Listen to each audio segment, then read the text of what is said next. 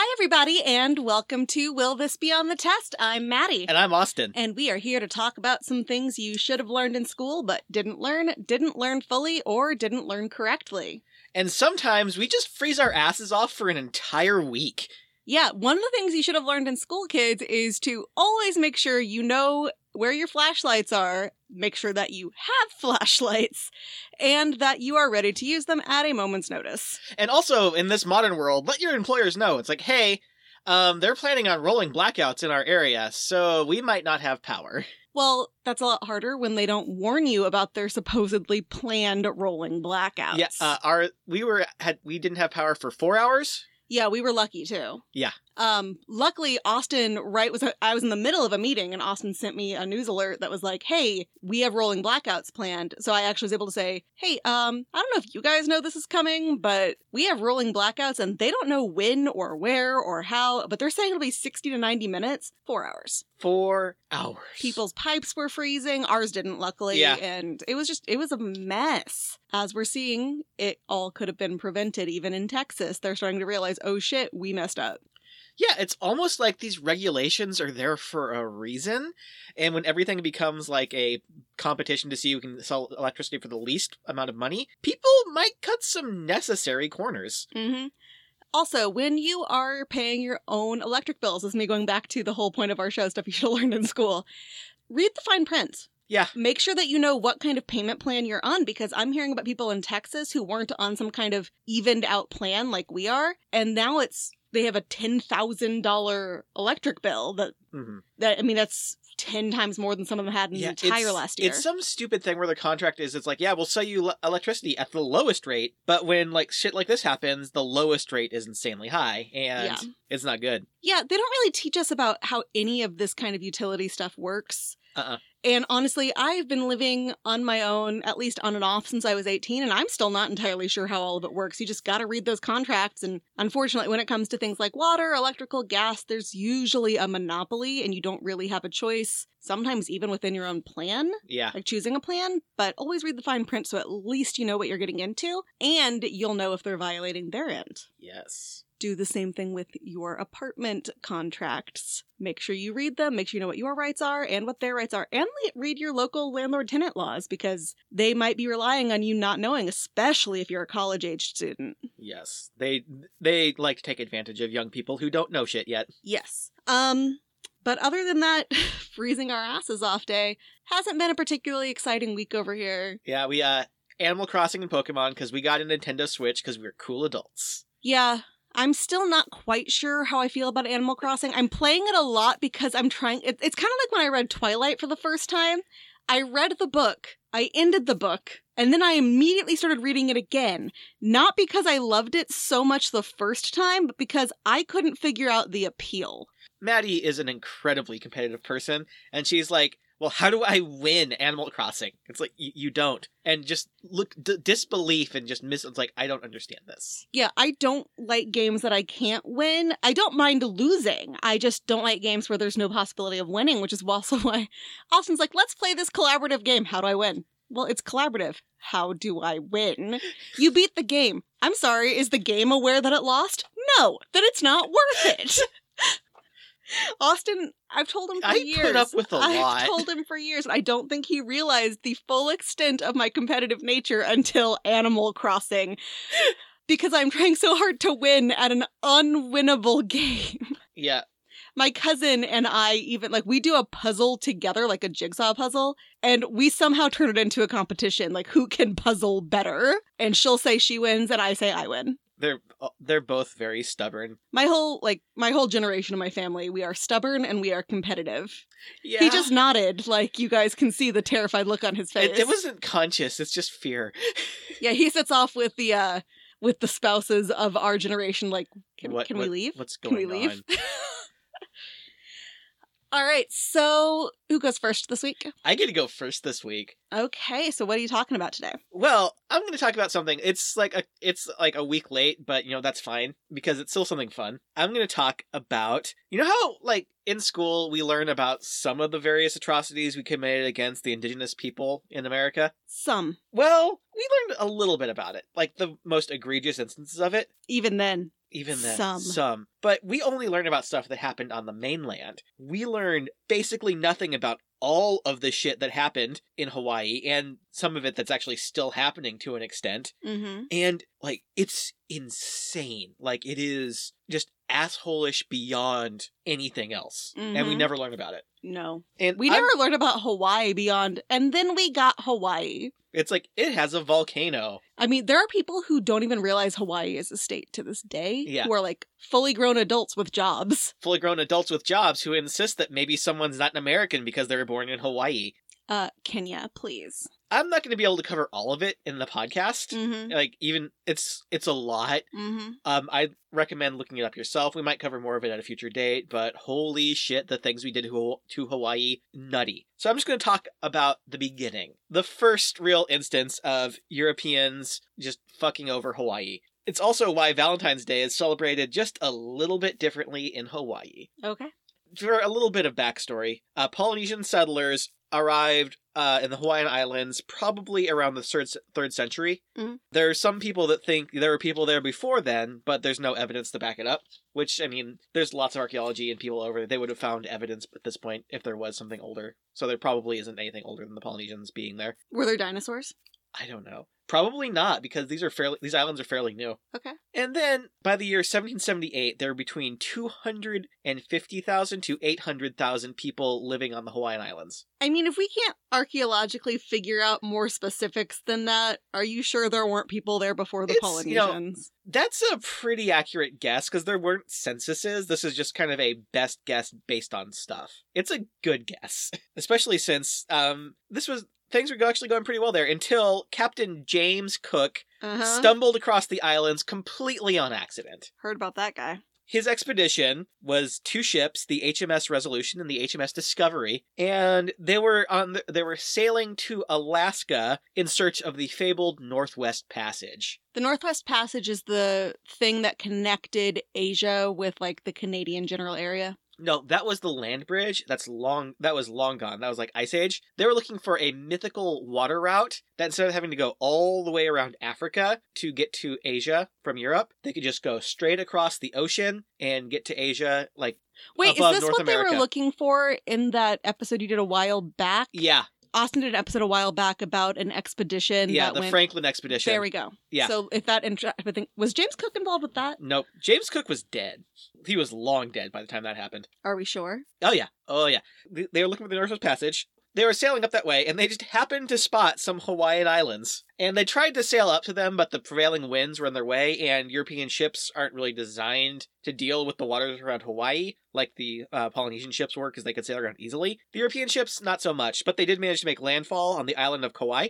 Now, at this point, he sent sailors ashore to get more water and supplies, and, like, barter with the natives for stuff. Mainly, they would use iron tools and nails as bartering pieces, because that was very valuable. Mm. And they had an abundance of them, so they would trade iron for food and water and whatever. But now, the sailors were riddled with disease. Captain Cook knew this. They had tuberculosis, gonorrhea, syphilis, lice, and they also didn't bathe. Mm-hmm.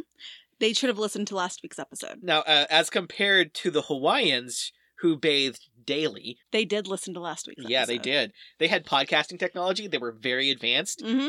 Anyway, when the sailors left after restocking water from the island, they also left behind their nasty diseases, including the syphilis and gonorrhea, because by some sources, the natives were just so intrigued by their pale skin and strange clothes, they had to have sex with them. Other people say they just traded iron tools for sex. I am shocked. Shocked. So yeah, after they left behind their diseases. And then Cook sailed off to Alaska. They tried to find the Northwest Passage. They didn't. You know, we're still kind of doing that today, where we're like, I'm going to Hawaii on vacation, then trying to sneak out of their hotels and shit. And then you leave behind all sorts of diseases. All your COVID. Yeah. I just read that somebody got fined like $3,000 because they got caught violating their Hawaiian quarantine, and I'm like, that's it? That's it. It should have been more. Fine him so much more. So he didn't find it, but they decided to return to Hawaii on their return trip to England. And through a long series of truly bizarre coincidences, Captain Cook and his crew were mistaken for gods. Oh, no. Yeah. Now, first of all, it's a very questionable level of divinity. They might think, oh, cool, this has been... Because it related to a festival that was going on, which was the Lono, who was the god of peace and Fertility, who would return from Tahiti annually during this time of year to bring fertility to the people. And Cook just happened to show up in the Kealakekua Bay, sorry. Austin really, really tried with these. Like, I caught him researching how to pronounce these things. Yeah. So if he mispronounces things, give him some leeway, because he did really work on this. Kealakekua Bay. And, of course, they just happened to show up during that festival in that bay around this time when he's supposed to come from Tahiti to there. Also, Lono's symbol was 2 crossed pieces of wood draped with white cloth, which resembled the sails on the ships.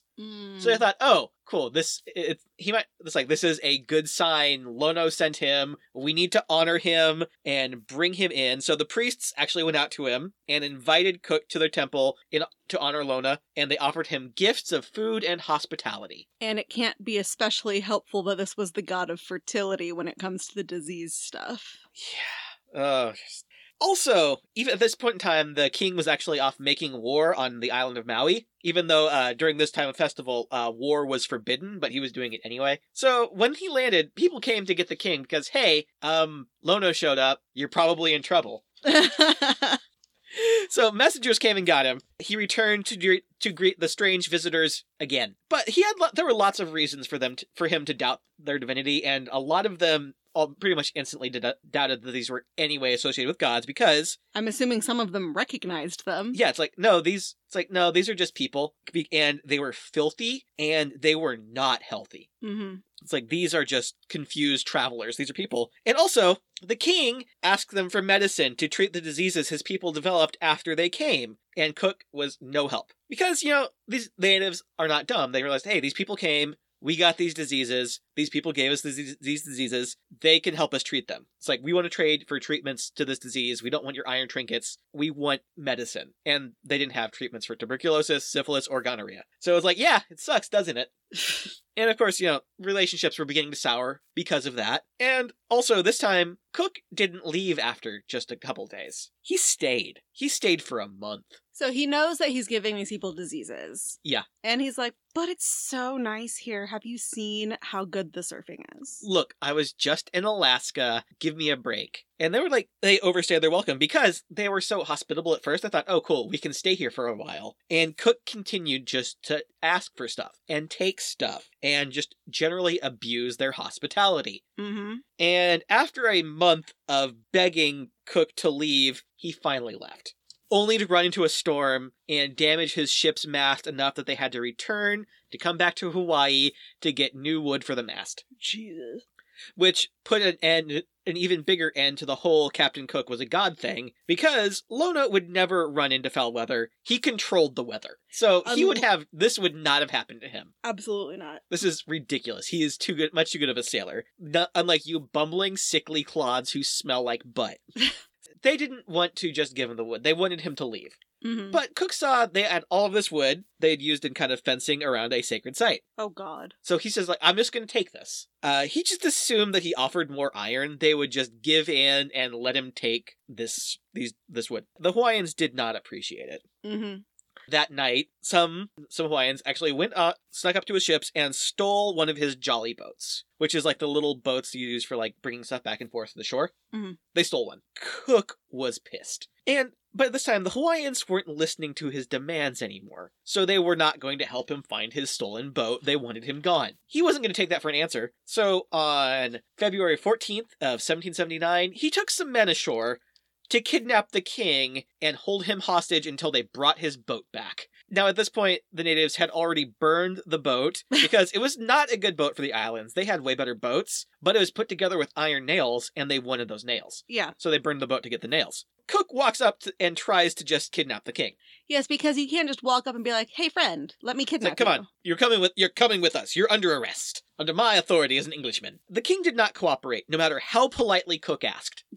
Then an angry mob showed up. An angry mob of Hawaiians. Okay. Cook's men took off. They fired some shots into the crowd, but it was thousands. They were very mad. They wanted them gone. And so his crew took off, and Cook was still trying to argue with the king. The crew left. They took off in the boat, and then, at that point, someone hit Cook with a rock, he fell to the ground and he was beaten and stabbed to death by an angry mob. Got some Richard Ramirez kind of shit Died happening on here. the beach. Now, the English weren't going to take this sting down, so a few days later after his death, they fired some cannons and muskets in the general direction of the natives. Nice. As retaliation. Good people there. Great people. Now, there are some stories related to this that the natives ate Captain Cook after they killed him. They did not. No. Now, there are Pacific Islands that do, and cultures that practiced cannibalism. This isn't one of them. Mm-hmm. This was just sailors telling sailor stories and Europeans believing it because they're all savages there. No, they didn't. Yeah, we kind of suck. Now, of course, I say there weren't cannibals. Like, there were a few 100,000 people there. They might have had an Army Hammer or two living in Hawaii. I don't know, but in general, do no not cannibals. put that on the Hawaiians, please. I will. So yeah, the English at this will remember Cook as this heroic explorer and a great man, and his death was an unfortunate tragedy, although they do acknowledge it was a little his fault. Just a little his fault.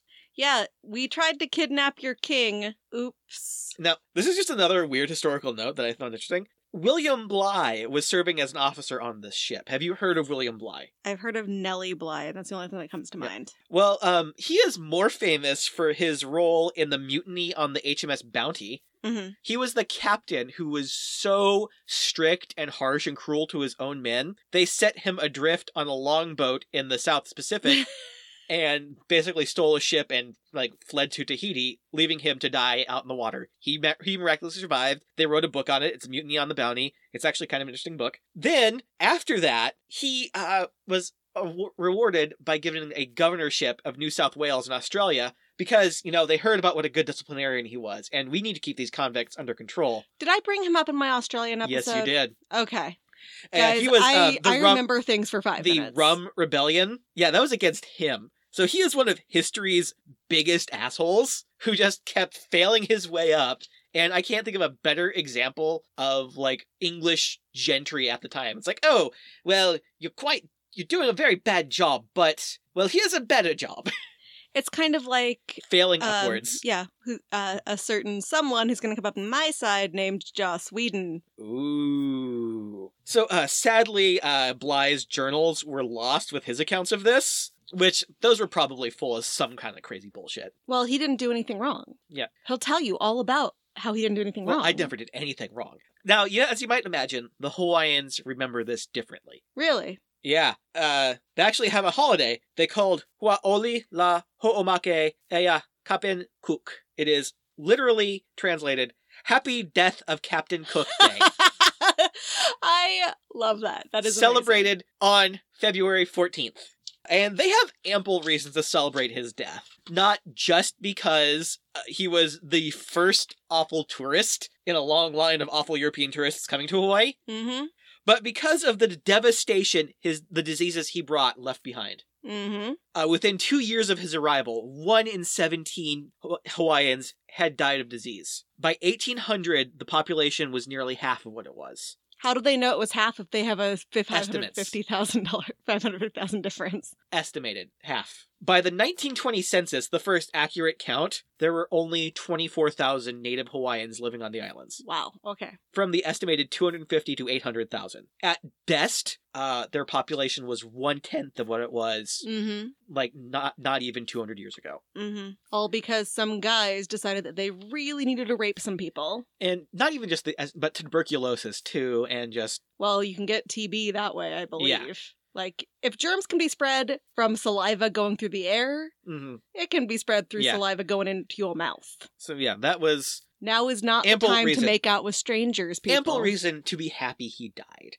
Even to this day, there are native families who proudly claim that their ancestors were one of the ones to kill Captain Cook. Oh, okay. For some reason, I went to Ancestors were part of Captain Cook's crew, and I'm like, yep. But no, I'm on board with that. Now, the British consulate did put up a plaque to memorialize Cook on the approximate location of his death on the beach. It has been stolen or damaged several times. Mm-hmm. It was most recently replaced in 2018. What right did the British have to put that up in the first place? It's not they don't own Hawaii. The consulate did it, and we were as being polite. I don't know. It's like we do lots of stuff for other countries. It's like, when do you put up a plaque for this guy? Oh, maybe because it's Hawaii. Maybe they're like, this will be really funny. Yeah. They'll have to spend so much money on this. It was most recently installed in 2018 and is still there. And according to one of the Hawaiian newspapers, it's still there for now. Mm-hmm. And yeah, that was the death of Captain Cook. The first part of a long history of just horrible shit we've done to Hawaii. Yeah. Yeah, we have not been good to the Hawaiians, and we continue to not be good to the Hawaiians in a lot of ways. There's a lot of poverty and just... Mm-hmm. It's a very high poverty state. Yeah. And there are many, many people there who don't speak any English. They speak Native Hawaiian languages, so second language teachers are in really high demand over there, but they also pay their teachers shit. Yeah. Yeah, so they've got the big problem of high cost of living, driven up largely by tourists, but they also need the tourists to be able to, because a lot of the economy is dependent on tourists. It's a mess. Yeah, tourism-based economies are a catch-22, because on the one hand, it's what your economy is based on, so you want to have tourists come in. But on the other hand, they ruin your environment. And they're very exploitative. I went to Jamaica, over 10 years ago now. And we went to this party thing. I don't remember what they called the party. And it was, watch us do our traditional Jamaican dances and watch us make our... there's something both exploitative, but also a sharing of culture about it. I think it depends on who's running it and how they choose to do it. Yeah. But I also can't imagine white people not going in and being like, oh, so you're a woman in Hawaii, so you must be a hula dancer. Yeah, just... Yeah, we've done some shit in Hawaii. I'd recommend looking it up. Like, I didn't even cover the worst parts. No, you covered one brief story. It's also goes up to way more recently than you'd think it would. Yes, it's not great. No. Man, though, like, and if you look at Hawaiian, like, religious beliefs or folklore or mythology, whatever you want to call it, it's also completely fascinating. Oh, yeah. Like, there are entire things where it's like, if you hear this noise, you have to bury your head down because you can't look at it or you will die. And I think that I want to say that's the Night Marchers, but I'd have to, but don't hold me to that. Yeah. There's a lot of, like, them going after the king. Holy shit, he's lucky that they killed him that fast. Yeah. And, like, because I'm sure it wasn't especially fast, and I'm sure it didn't feel great, but you didn't mess with their kings. And, like, I mean, I don't know at what point in history, like, maybe some culture stuff changed, but historically, you did not mess with their kings. Yeah. So, yeah, that was a weird little part of Hawaiian history, which I found out on Valentine's Day, and I saw this, it's like, fuck, this would have been a great episode. I'm not going to wait until next year. I'm doing this now. Yeah. And we had that's so much better than Valentine's Day. Yeah. We both hate Valentine's Day. Yeah, Valentine's Day is a stupid holiday. We still haven't watched the Britney Spears doc. We need to watch that. That's going to be Instead of watching that on Valentine's Day, we watched DJ Cinderella. Yes, that was good. Like, we're kind of just going through any rendition of Cinderella we can find, except for the Disney one, because that is the most sexist version of it that I've ever seen. Speaking of Disney, the Brandy version is now on. We can watch that one. I know, Austin's never seen it. Never seen it. But this one was in Portuguese, and it was dubbed, but it was dubbed really well. And it's, exactly what it sounds like. It's a girl who wants to be a DJ, and her dreams are being held back. It's actually good. Like, I expected, it is cheap. It's like halfway between the Hilary Duff one and maybe a little bit of Ever After thrown in there. Like, it's very modern, but also, like, there's some things with it, they did it with it that were unique, and... Mm-hmm. Like, both of her parents were still alive, too, which was... Both her parents are still alive. She doesn't live with the stepmother, like... Yeah. And yet the stepmother still managed to exploit her, which is a very real thing. Yeah. And there were times where they dressed up the stepsisters as the ones from the Disney movie, which is pretty funny. Okay, so, are you ready for some questions? I am. Okay, will Captain Cook being mistaken for a god be on the test? Yes. Will how dirty and sickly the sailor was be on the test? No. Will the fact that his death is still celebrated be on the test? Yes. And will the fact that celebrating his death is a way better and frankly more romantic way to celebrate Valentine's Day be on the test?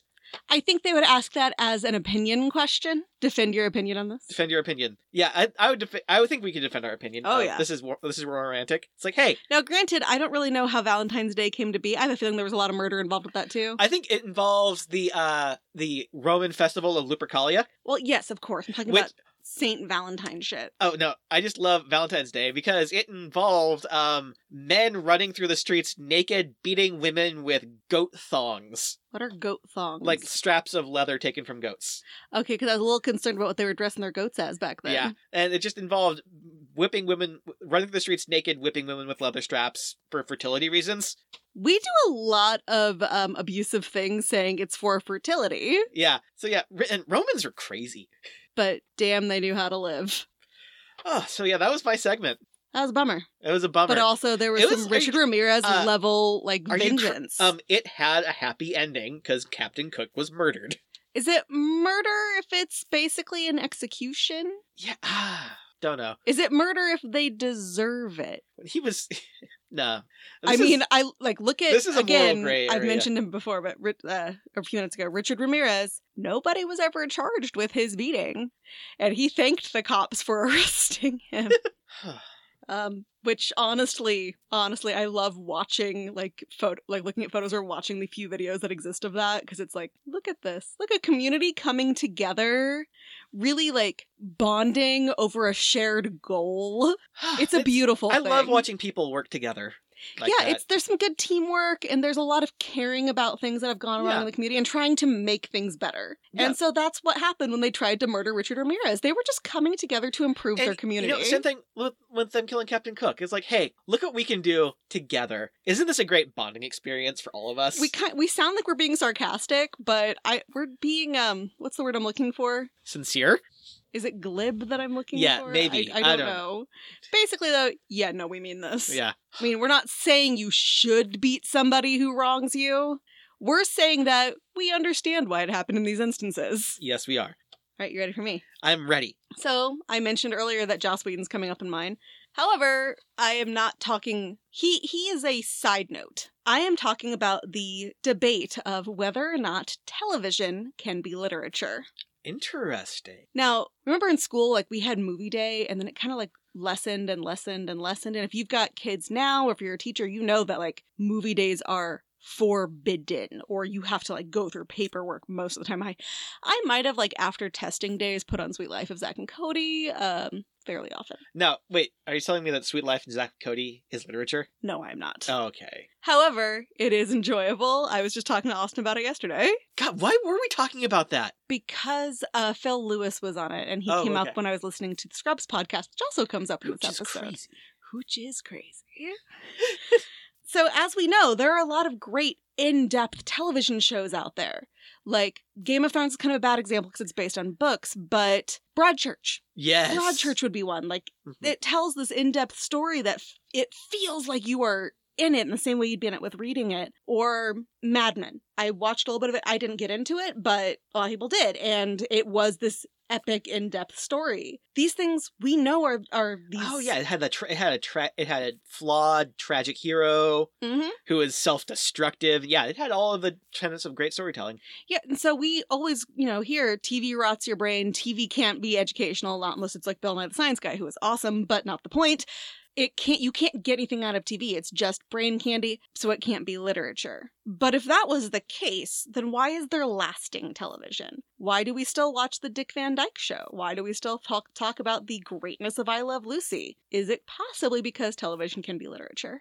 Let's start by looking at the definition of literature. Britannica starts its piece on literature with, quote, a body of written works. However, they go on to say, quote, to use the word writing when describing literature is itself misleading, for one may speak of oral literature or the literature of preliterate peoples. The art of literature is not reducible to words on a page. They are solely there because of the craft of writing. So basically, the literature could have come before the writing. The writing was just writing down the ideas. And that's kind of what all writing is. Additionally, Oxford Languages says these are, quote, written works, especially those of superior or lasting artistic merit. Now, artistic is a key word here. Not all types of writing can be in the running to be considered literature, though it does actually include fiction and non-fiction works, including letters. However, in general, things like scholarly papers and journalism aren't considered literature because no matter how well written they are, they don't have that artistic flair. But according to these ideas, all literature is written, but not all that's written is literature. There's something worth noting, though. Plays are considered literature. Not all plays, but plays as a genre can be literature. William Shakespeare is in fact considered the father of modern English literature. However, plays aren't meant to be read. They are meant to be acted. If we're going to say TV can't be literature, do plays stop being literature when they are on stage? I feel like people making these arguments feel like that's like they're under the impression that the medium is tied to whether or not something is good or not. Yes, and there's a lot of ego involved with this. Yeah. And it also kind of, I think, depends on the kind of stuff you grew up watching. Like, Austin, for a long time, hated musicals. He thought all musicals must be shit because he grew up watching community theater productions of Rodgers and Hammerstein. Or just stuff like Hello, Dolly, or like, just like, we'll check out a tape at the movies at the library, and then we'd watch Paint Your Wagon, and it was bad. Yeah, and that's the thing. If you grow up watching the wrong kind, of course you're going to be prejudiced against it ever being anything good. But Austin has since, he wasn't a big fan of theater in general, really, but then I took him to see Equus as our first play together. Oh, God. And I was like, Austin, you cool seeing naked people on stage? He was like, I guess. I'm like, cool, I just bought us tickets to Equus. So you're going to see some naked girl and some naked guy. And he was I ran into one of them later, and that was like... Yeah, we walked away, and he goes, have I seen her boobs? I'm like, God damn it. Yes, you have. And I'm very glad you didn't say anything to her. Especially because she was at that moment working at a children's theater. Oh, good times. So I doubt many people would say, yes, Shakespeare stops being literature when it is put on stage. But their next argument, as you were just saying, would likely be that TV isn't meant to last the ages like Shakespeare always has been. I mean, TV is pop culture. TV is lewd. TV is just for right now. TV is not art. TV is just pop. Yeah, because you don't need like 17 pages of commentary on, okay, when Shakespeare wrote this is what was happening, or biting your thumb is an insult. People who believe this, people who believe that Shakespeare was not these things and that Shakespeare was always meant to last, were not taught about Shakespeare, which is endemic to our society. No one was accurately taught about Shakespeare unless they extensively studied him later in life. Because, firstly, we are taught to read Shakespeare for things like iambic pentameter, not for actual vocabulary. Yeah, we've covered and meaning. Yeah, we've covered this. If your teacher was to teach you exactly what Shakespeare was saying, your teacher would be fired. Yeah, Shakespeare is literally nothing but violence, sex, and lewd jokes. Secondly, his plays were not supposed to last, and what we're reading is not his work. I'm not saying he was not the author. I'm saying what we're reading is pieced together from people who literally sat in the audience and plagiarized his plays. Not kidding. That was a very common thing. And so people managed to gather some of that, and based on the memory of his acting troupe. Because his plays were so pop culture based that they threw them away. They did not intend to keep them. It would actually horrify him, most likely, that we are looking at him as literature because his audience were a bunch of drunk guys. Yes, they were sponsored by nobility, but they were really there to entertain the masses. Their audience were drunk and yelling, and they would yell back. This was like a really rowdy improv show in a lot of ways, even the dramas. I'm still just kind of shocked that Shakespeare had the same target audience as the Entourage. And yet, it's lasted for hundreds of years because later we realized, oh shit, this is actually good and important. We found many of the stories, though not all of them, spoke to the masses over the centuries. Because I'm sorry, no one should be performing Merchant of Venice ever again. Majority of them reflect our own time and our own experiences in some way. Now, that's speaking in very general, largely white terms, but in general, these can be applied to a lot of people. And then there's one thing people often forget. Do TV shows, are they improvised usually? No. Where do they come from? They're written. They're written. And saying that somebody's written work can't be literature just because it's going to be filmed is insulting to their ability. And that also would be like, okay, so is Hamilton no longer literature just because they put it on Disney Plus? Yeah. Ooh, more importantly, is it no longer literature because they sang it? Yeah, actually, songs don't get brought up in this law. Poetry is considered there are purists who say poetry is the only form of literature. I'm not a poetry person. That's ridiculous. Of course, people have the same complaints about opera too, but now suddenly it's like the peak of high society and fashion when it's actually was meant as pop culture, like brain candy. Yeah, and if you watch a lot of operas, I'm like, wow, that's a lot of sex jokes. Yeah, it's sex jokes, so many sex jokes. Mm-hmm. So TV scripts are the written word, just like other types of writing, including literature. But it doesn't, just because something is written doesn't mean it's literature. Like I mentioned, there are very well written things that are not literature because of the lack of artistry. However, people could not argue that TV has no artistry. So why can't it be literature? I like the way this website, readgreatliterature.com, broke down their qualifications for literature, and I directly copy-pasted these. 1, great works may present and explain something about their own times, but also observe something larger and lasting about the human condition. 2, great literature is based on ideas that are startling, unexpected, unusual, weighty, or new. 3, great literature is fine art. As such, it is aesthetically marvelous. Either the style of a great work is incredibly interesting and beautiful, or the drama leaves us breathless, or the characters or scenes are so expertly drawn. So you leave going, holy shit, that was good.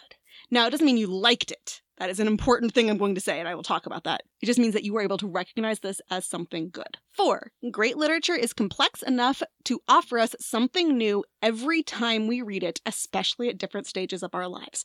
Now remember, I said Shakespeare was not recognized as literature until well after his death, because they had time to go, wait a second. Now, when you watch something in the moment, you might think this is really, it might hit 3, this is fine art, this is aesthetically marvelous, and then 20 years later, you're like, ew. I feel like I felt that way, I had that feeling as I was watching La La Land. It's like, oh, this is good. Then, around the last musical number, it's like, wait, this wasn't good. Well, no, it turned into 2 different movies. The first movie was good. Yeah. So there are 2 problems with this list, which I want to address, even though I do think the list itself is solid. First, no piece of literature can reflect every single person's experience. This may mean they don't recognize the human condition fully, like the audience doesn't, or that the work doesn't have anything to offer to these people's lives. So I'd bear in mind that this doesn't always apply to everyone. When we're defining literature, we should add something like to a significant portion of the population. However, the one about ideas that are startling, unexpected, unusual, weighty, or new should be included for just about everyone, because everyone can learn something from reading things that don't apply to them. Which is why, we lose a lot of kids of color throughout school, because all the works don't reflect their experiences. They are all by old white guys who are long dead and largely straight. So kids lose interest. They feel like literature books don't reflect them. Yeah, English literature is just dead straight white men. For the most part, yeah. We've talked about the 2 gay writers that there were that we've addressed. But that's why we really need to start bringing in works by people who are not straight white dead men, because anyone can gain something from a written work. Even if it doesn't necessarily reflect your experience, you learn something about someone else's. Then, this is the second thing that is kind of a problem, although overall I do like the list. The list kind of implies you have to like it, especially in the aesthetically marvelous line. And that was also implied to us a lot back in school. If you don't like this, you must be stupid. That was what was kind of given to us. When I was an English teacher, I taught my kids that just because you like something doesn't mean it's great literature. And just because something is great literature doesn't mean you like it. And both things are okay. Giving people permission to like what they like gives them the ability to just be happy with their lives. And also, I liked this. Maybe I should try something a little different when I'm reading something, as opposed to, oh, I'm only allowed to read these things that I hate. So if I hate these, I must be stupid and reading must suck. It's like, I'm only allowed to read Diary of a Wimpy Kid. Ew. Sorry. That's the only thing you let me read. You slap other books right out of my hands. I'm trying to get you to read The Princess Bride. You keep stopping. I do. I'm bad. I feel like a lot of kids start to hate reading because they are being told you're stupid if you don't immediately understand this book, or because you don't like this book. There are a lot of great works of literature, quote unquote, that we read in school that I fucking hated. Yeah. I mean, Grapes of Wrath, really? I actually kind of like Grapes of Wrath. And that's the thing, too. I read Grapes of Wrath and I'm like, for the most part, I can recognize why we're reading this, but by God, is there an abridgment? Because also, when you're in school, I'm not saying you shouldn't read long things. I'm saying that until we get a better balance of teenage understanding of teenage needs and homework, we probably shouldn't assign books that are that long, because I would sit there and read that for a couple hours when I also had 4 or 5 hours of other homework. Now, like, seriously though, you're not stupid if you don't like all of these books, and you're not stupid if you like stuff that others would say that's trash. I mean, I love To Kill a Mockingbird. I also love the Pretty Little Liars books, and no one will ever argue that those are literature.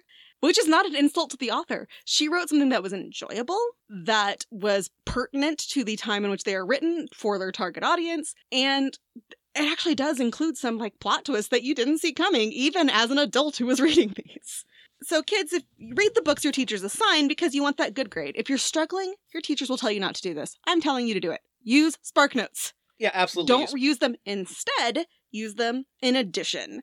And most importantly, though, figure out what you like. Yeah. If you got a teacher you like, be like, hey, I really liked Lord of the Rings. What else can I read? No, don't ask your teachers. Do not ask your teachers. Ask a librarian. Well, ask a fun like librarian. I said, ask your teachers that you like. Yeah, ask your theater teacher like me. Like, go to a public library and just find someone who doesn't look like they are dead inside and ask them, it's like, hey, I like this. What else should I read? You'll make their day. Because that's, like, the best part of working at the library is being able to recommend books to people. Absolutely go ask them. You'll make their day. Yeah, and also if you're like, I'm just not a strong reader, or I'm a nervous reader, which is a real thing, look into audiobooks. Yeah. And as an aside, people like to argue that audiobooks aren't books. So are you saying people who can't read for whatever reason can't have literature? I'm a person who I prefer to actually read a book. I prefer audiobooks. But I also am a person with a job, and I can listen to audiobooks while I work, and it's a great way for me to, enjoy something while I'm doing my job. Yeah, and it can enhance the understanding of things, especially if it's a totally a concept you don't really get. You need to hear the emphasis because it's a hard book. Or, I mean, it's like saying, oh, well, because you're blind, literature is off limits to you. I mean, there's always Braille. Yeah, but not everybody can read Braille, especially if they go blind later in life. And not every book is available in Braille, at least not quickly. Oh, we actually, every once in a while, we do get a book in Braille, and getting, like, any type of, like, literature in Braille, it is colossal. Yes. It takes up so much more room to put. Like, I can't even imagine, like, Lord of the Rings in Braille. It'd be the size of a mattress. Yeah, and, I mean, there are screen readers, but they are monotonous like this, and you will not get the emphasis that you may need. So the audiobook is a smooth reading. Mm-hmm. Now, and usually very well performed, too. Yes, I mean, it activates a lot of the same parts as your brain is reading, not all of them, but at the end of the day, most people get the same amount out of them. More if they struggle with reading in some way. So back to the topic at hand. Just because you like a TV show doesn't make it great art, doesn't make it literature. And just because you don't like a TV show, it doesn't mean it's not great art. But is it literature? I argue yes. Obviously, like anything else, not all of them are literature. Some of them are brain candy. Some of them just suck in every possible way, and they get canceled halfway through the first season. Wait. Are you telling me that Tiger King is not literature? Tiger King isn't scripted, as far as we know. Now, there are reality shows that are absolutely scripted, but I also would not call them literature. So The Hills, not literature. I mean... Just because you like it doesn't mean it's literature. I probably couldn't sit through it again. I was going through a rough patch, man. And the thing is, though, we can't tell if these are literature until later, because we need to find out if it still resonates with us after we've undergone some time and experience in our lives. And then there is also the fact that shows can have such great potential to become literature and stop becoming so because of things like unnecessary additional seasons that are forced upon them by the network. Like, I can see an argument for the first 5 seasons of Supernatural being literature. But then they start traveling through time. That show is amazing, though, and it will always be enjoyable, I think. And there are probably arcs that could be considered literature, which brings me to my next point. Can we say that some seasons are literature and some aren't?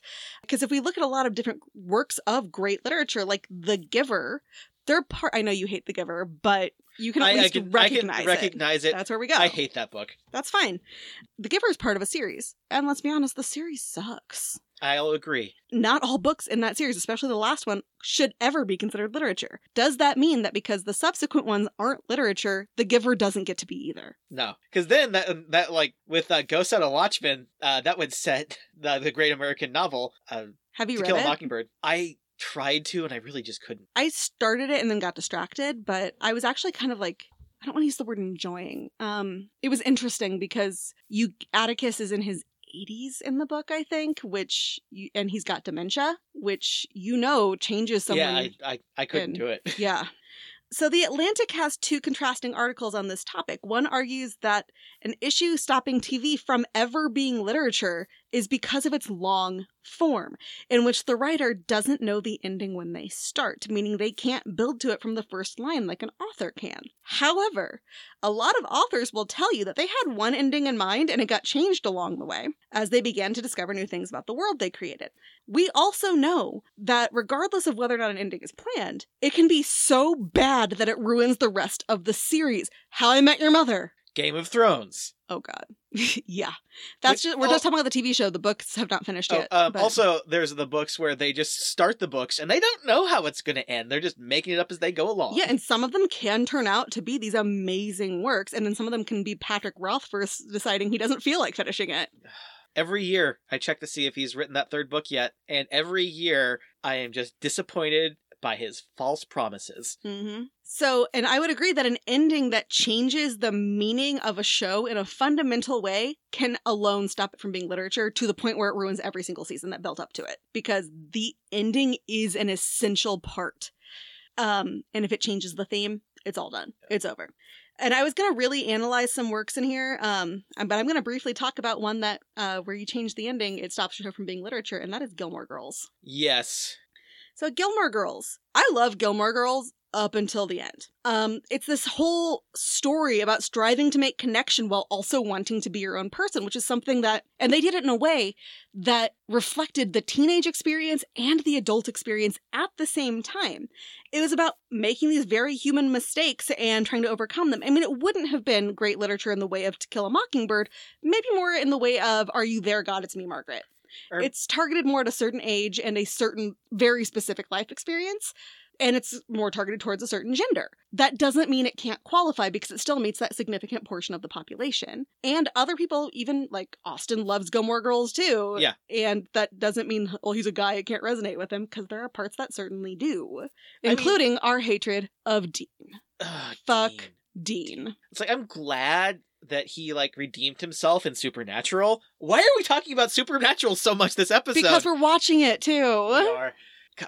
We start watching Supernatural and then we just I can't anymore, and we stop, and then we forget everything about Supernatural. We stop, I mean he stops and I have to stop because I'm waiting for him, and then we have to start over because it's been too long. But I remember it, and then I stopped watching because I've seen this. Now, for this show, Amy Sherman Palladino has said that she knew the exact sentence that the series was going to end on. Word for word, she knew how the series was going to end. The last, 3 sentences. The last conversation that was going to happen between Rory and Lorelai, which is, as I understand it, how she ended Seasons. It would have been a very different ending, though, at 22 versus 32. Yeah. The thing is, Amy Sherman Palladino left at the last season and didn't tell the new showrunner how the show was supposed to end.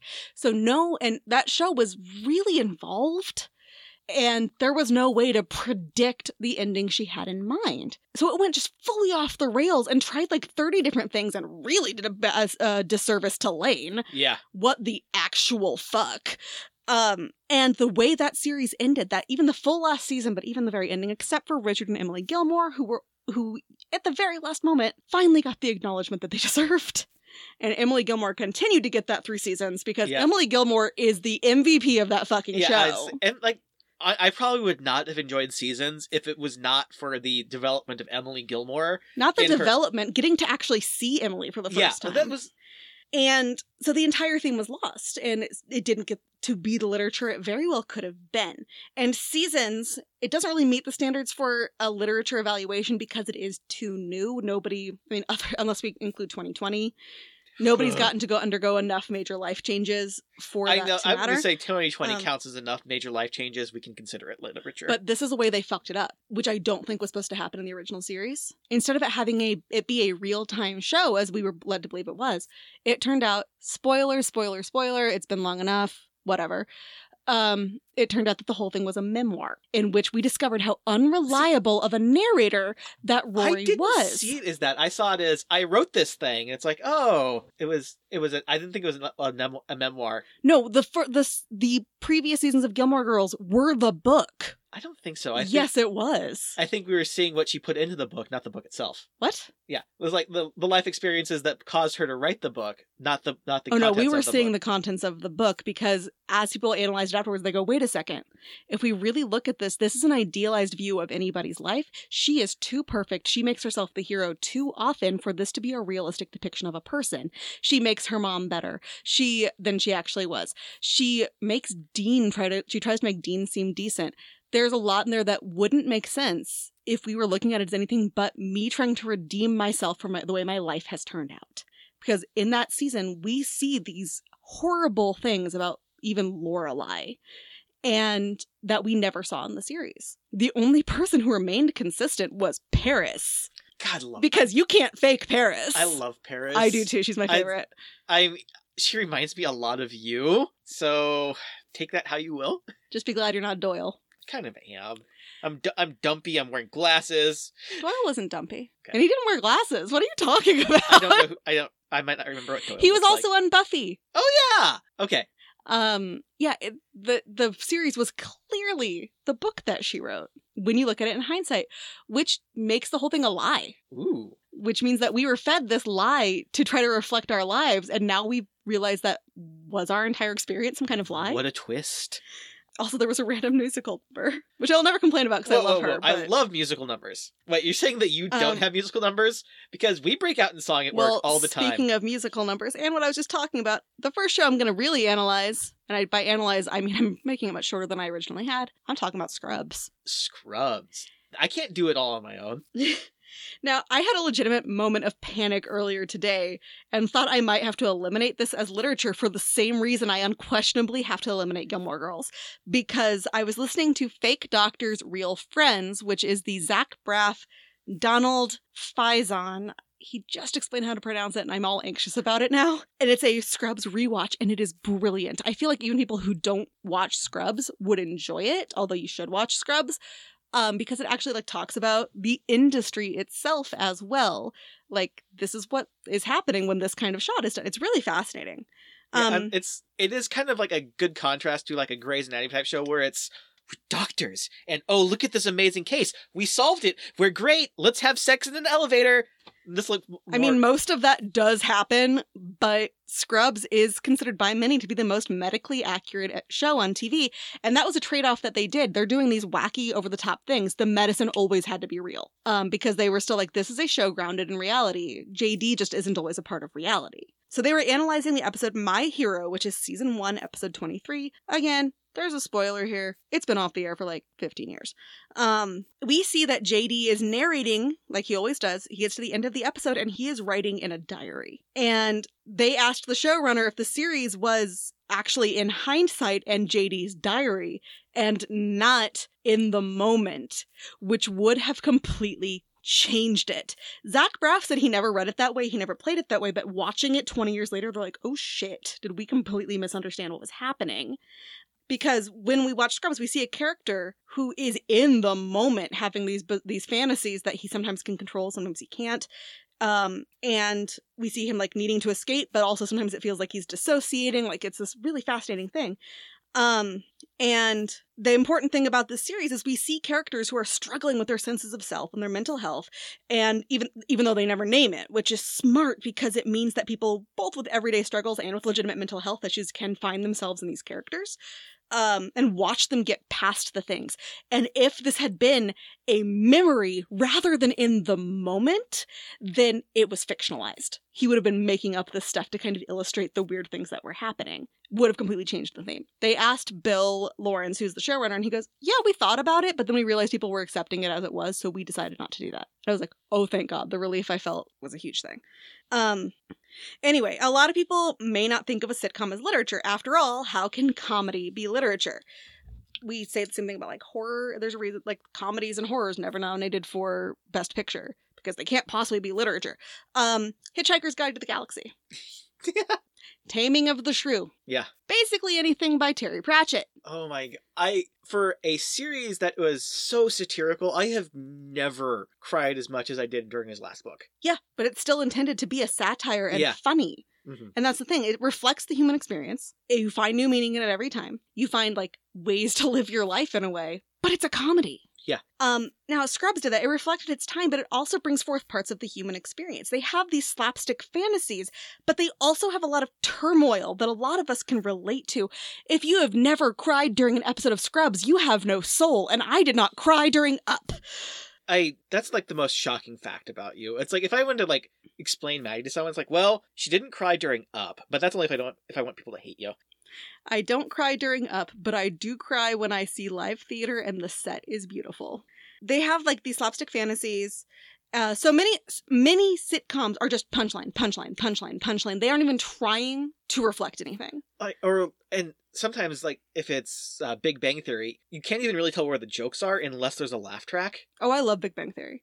Okay, Friends. Yeah. Not literature. I love Friends. We have discussed my love of Friends many times. Mm-hmm. It is of its time. Yeah. Ross is a cautionary tale. Ross is if you want to look at it literature, look at Ross as like this villain that we're following throughout this series. Now, Scrubs, on the other hand, comes with the ability to switch from this humor about things they're dealing with, because you can't survive without having a sense of humor, to realistic depictions of relationship turmoil, all kinds of love. A lot of guilt for things you shouldn't be guilty about. Recognizing that you're struggling, death, and even realistic depictions of racial prejudice, both in terms of I am racist against you and I am using you as a token to prove that I'm not racist. Like the episode where they just use Turk on all these posters saying you need an EKG, G. God. There are several instances where the characters realize they need help and they ask for it. And the characters aren't one-dimensional. And this is an important thing for the series. It gives these viewers characters they can relate to, and they watch these characters struggle, and they watch them overcome the struggles. Even when, like, we watch this and go, there's no way this person's getting past this, like Dr. Cox. Dr. Cox went through some shit. Yeah. He talks about it throughout the show, like the way his parents behaved. He talks like when like he takes deaths so personally, like no matter, like there are times where he's like, patients die, and it's him like, patients die, it's not always my fault. And then when he feels like it is his fault, he goes off the deep end. This is someone who should not survive and thrive, and he does. And that is something important for people to be able to see and people to be able to relate to. They see him doing this and like, oh, I can do this too. Now, that would just make it a moralistic tale and not literature, except for the fact that it ages well. And as you get older, you start to be able to relate to different characters in different ways. When I was younger, I related to Cox. I was so angry. And he helped me like figure out where that might be coming from. And then as I got older, I started to relate to Elliot and how neurotic she was. And I started to recognize that's where this is coming from. And now it's totally JD. I watch it and I'm like, oh God, because he's trying so hard to be a good doctor and a good person. And you get to see like, holy shit, that puts a lot of pressure on somebody. I've always related to Ted. Oh, Ted. What does that say about me? I know a guy. I could jump off this roof right now. Someday I hope to be Bob Kelso.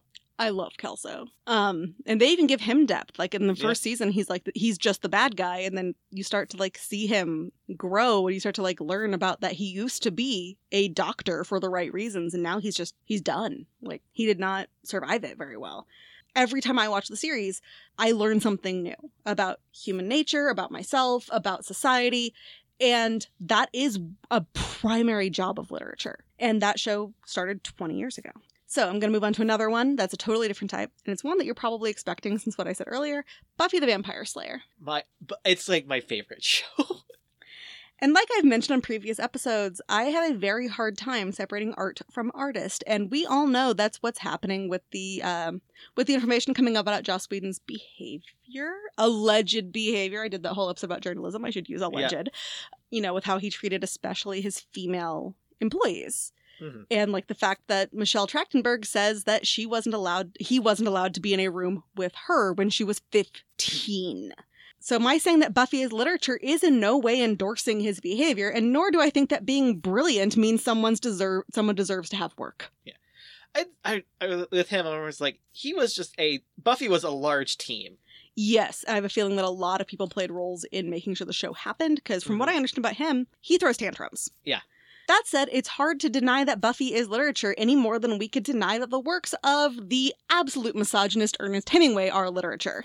Mm-hmm. There are academics who full-on study Buffy. There are college classes taught on Buffy.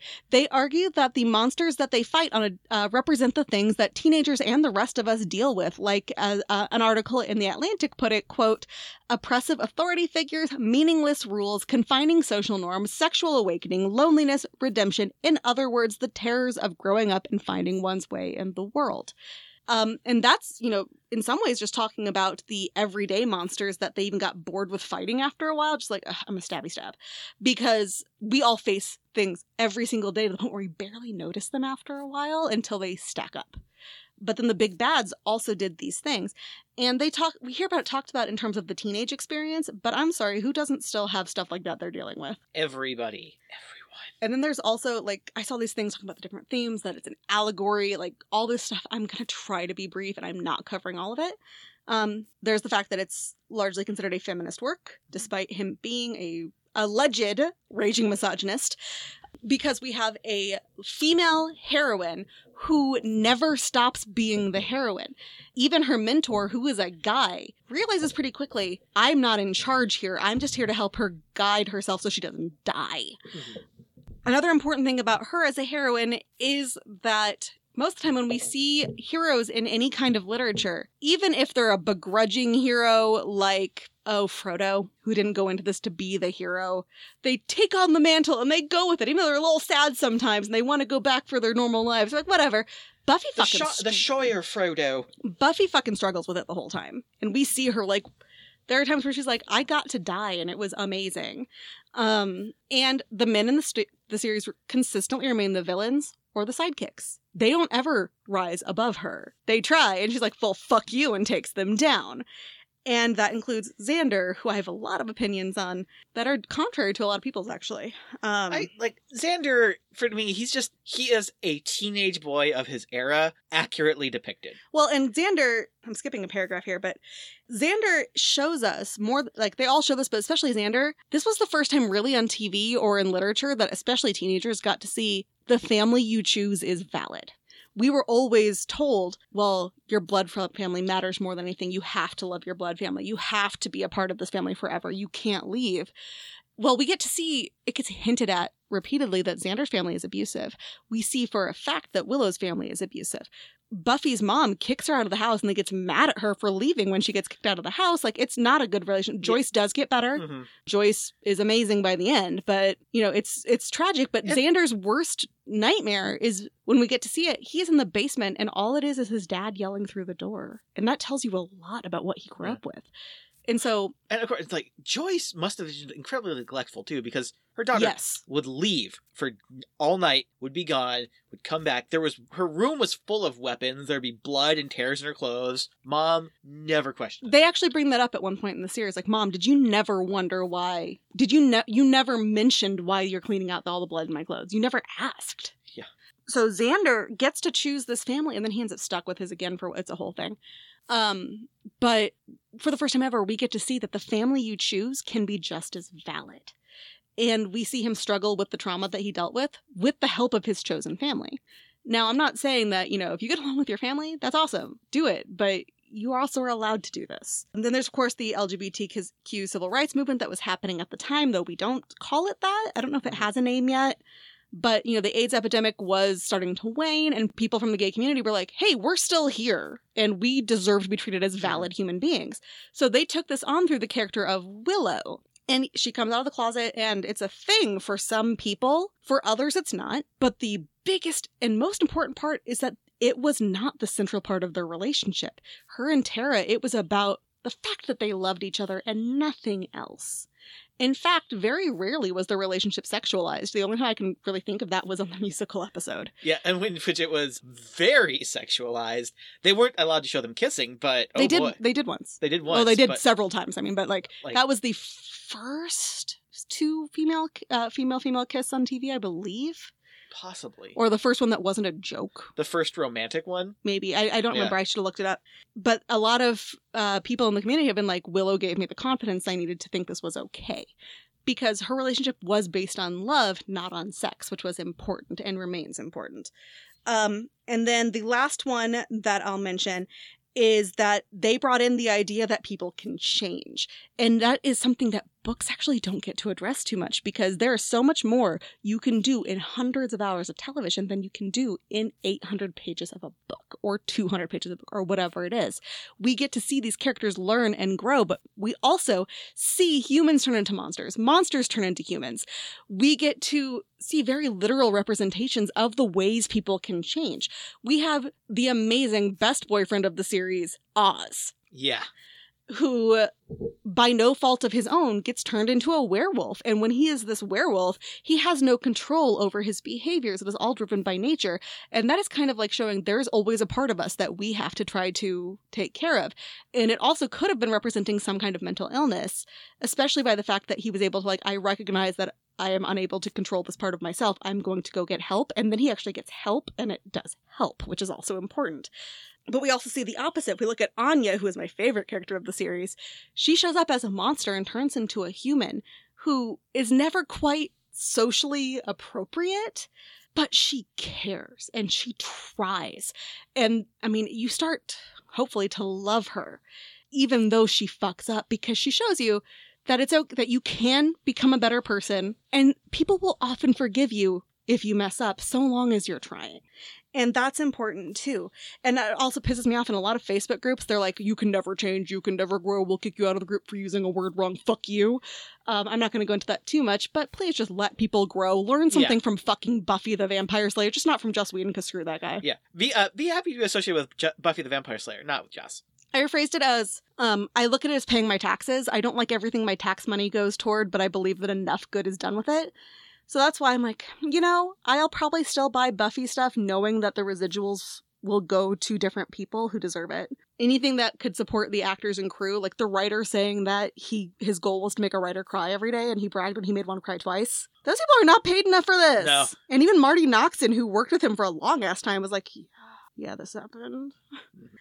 Anyway, so to wrap up the topic, the question is, can TV be considered literature? And I argue yes. 1, it is written, fulfilling the most basic requirement. 2, it can reflect its own society and have lasting themes that continue to resonate and allow us to discover new things even decades later. 3, they can be surprising, which is one of the things it needs to be. You need to have something unexpected happen, at least the first time. 4, they can be beautiful and not just in the way they're filmed. And 5, they can change their own medium and the way future writers, directors, etc. do their work for the rest of time. Is all TV literature? No. Are all books literature? No.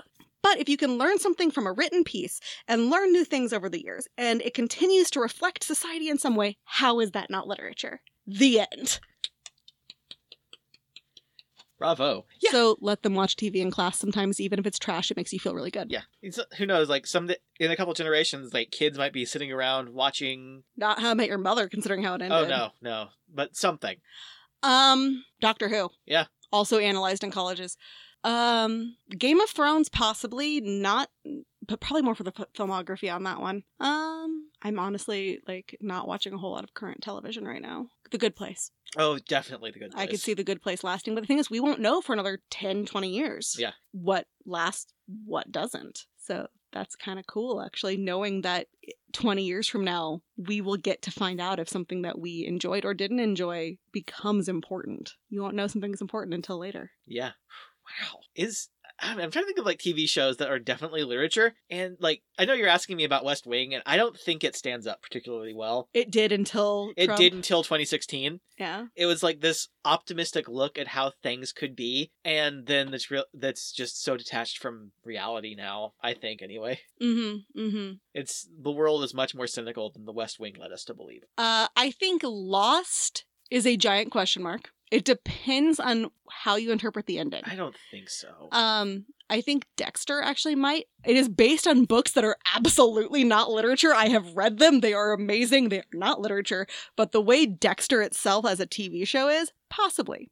Like I mentioned earlier, Broadchurch, I think, will hold up in a lot of ways. Like, there's a lot out there that you can look at and kind of go, I'm gonna monitor this, and in 20 years, I'm gonna come back and see if it still works. And it's not exclusive to shows for grown-ups. It's not exclusive to dramas. It's not exclusive to realistic television. Yeah, you ready for some questions? I'm ready for questions. Will the fact that literature, to be literature, needs to be lasting? It can't just reflect its own time and experiences of people in the moment. Yes, that should be on the test. Because that'll also help kids, like, why do I have to read about this guy and his family who tried to drive to California 100 years ago? It's like, shut up, it's literature.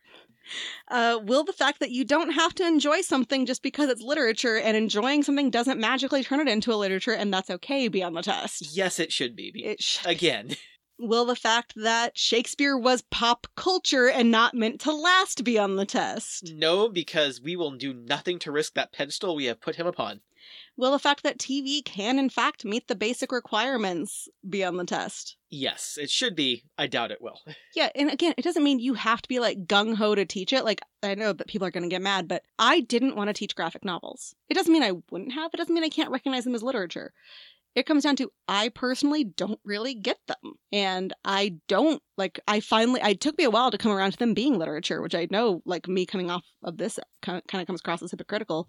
I thought they weren't in-depth enough. Now I've gotten into some better ones, because my main experience was with comic books. Yeah, there's a big difference between something like March and Baby Mouse. Oh, Baby Mouse. Or Baby Mouse and Mouse. Yeah, and also it isn't fair for me to think that, because I do think Where the Wild Things Are is literature. And now, in my 30s, I still get stuff out of it. Like, I read that book when I need to not feel alone in certain things.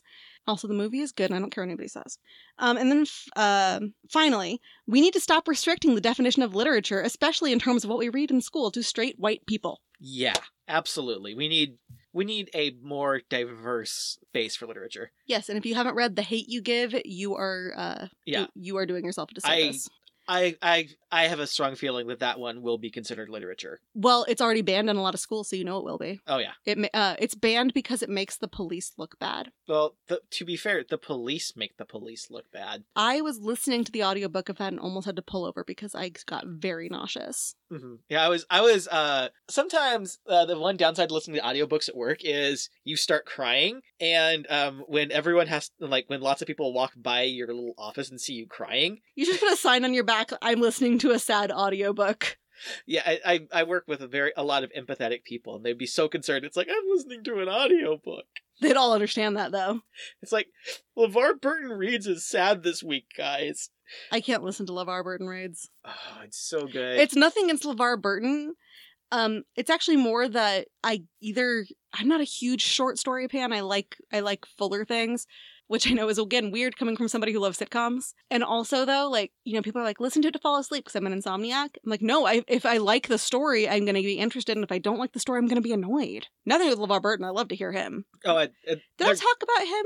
I talked about him a little bit. The one I fully covered was Bill Nye. Yeah. I've actually looked into covering LeVar Burton in the future because I love LeVar Burton. I want him to host Jeopardy. That would be so good. Oh, God, I was so mad. I saw an article. It was Dr. Oz to host Jeopardy. What? No, I have not read that. It was as a guest host, not permanent host, but they didn't mention that in the headline. See, he's not in the upcoming lineup of guest hosts. I think they've pulled him because he's a quack. He is an allegedly. No.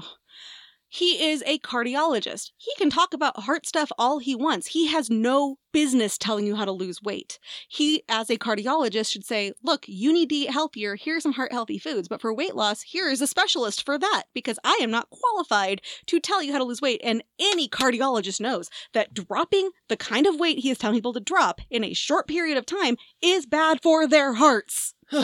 God, yeah, Dr. Oz is maybe I've been thinking about like some like modern day quackery, but because we don't learn about that as much, about why it's bad. Yeah. And you keep seeing the same shit popping up over and over, but that's like too much for an episode. Yeah, chances are if they're on TV and making a lot of money for the advice, because notice Dr. Pimple Popper might tell you to wash your skin. Mm-hmm. But otherwise she's gonna be like, yeah, you got something growing. Don't mess with it. Go to the doctor. Yeah, it's like her advice is always go to a doctor. I'm showing you surgical procedures. Go to a doctor. Yeah, it's like I can't tell you from like if something feels this way, it could be worth checking out. But I also can't tell you what it is because I am not checking out it myself. If they're telling you, here's my medical advice, no, run away. They are not your doctor. They are not looking at your body. And, I found out, I think Dr. Phil is a real doctor. I thought he was only honorary. I thought he was, but I feel like I read that he isn't. But, like, this dude has harassed people. Like, he got in some shit for going after, I just blanked on her name, the wife from, The Shining. He, like, tracked her down. She's in hiding. And Shelley Duvall. Shelley Duvall. And she's not doing great because that movie fucked her up. And he, like, put it all on TV. Like, you don't do that to someone. No. Anyway, where can people find us? They can find us on our website, onthetestpod.com. They can find us on Twitter at Twitter. They can find us on Twitter at onthetestpod.com. What? Damn it! Okay. You guys can find us on our website, onthetestpod.com. Our Twitter account at onthetestpod. See? It's not just me! Our Instagram at onthetestpod. Our Facebook, facebook.com/onthetestpod. Twitter is the easiest way to reach us if you want to do so. Send us a tweet, leave us a DM. You should absolutely tell your friends about us. I know we go off on tangents. Some people like that. Some people will think that we're annoying. I don't care, but just be cool about it because we are just two people sitting in a closet who are making no money off this at this point. So be cool. And if you use the iTunes, please leave us a review. That is a big way to help. Share this on your own socials. Be like, hey, listen to these really cool people because this is all they have in their lives. Yeah, we have 4 cats to support, and unless this starts making money, we're going to have to let one of them go. We're not going to have to let one of them go. No, not especially. Well, maybe after today. What did they do today? They were circling me and yelling, and then I had some chicken, and Fessick is a very polite boy and never tries to go after our food. He put his fucking paw on my food and tried to steal my chicken. And then I yelled at him, which he is not used to because he is my goodest boy. And so he went and hid, and he and his brother got locked in a room because they were being the baddest. My God, though, they were monsters today. Actually, Gigi was the least of the monsters, and Gigi couldn't use a litter box until 3 weeks ago. Yeah, such proud parents. She's 8, by the way. So be cool, tell your friends, leave us a review and a rating, share this on your socials because we really enjoy doing this and we would love it if we got to interact with more people, if we got to share this with more people. If you find an episode that you really enjoy, share that. If you just like the sounds of our voices, share the whole thing. Or if we got so famous that Matt Mercer asked me to play Dungeons and Dragons with him. I don't know who that is. It's okay. My boy Donald Faison turns out plays D&D. I speak of him like we know each other now. It's like, well, Also, Donald, I know you're listening. I follow you on Instagram. And I know, like, if you listen to Fake Doctors, Real Friends, you know that that's important. And now I feel mean. I'll follow Zach Braff later today. Hi, Donald and Zach Braff, Maddie's close personal friends.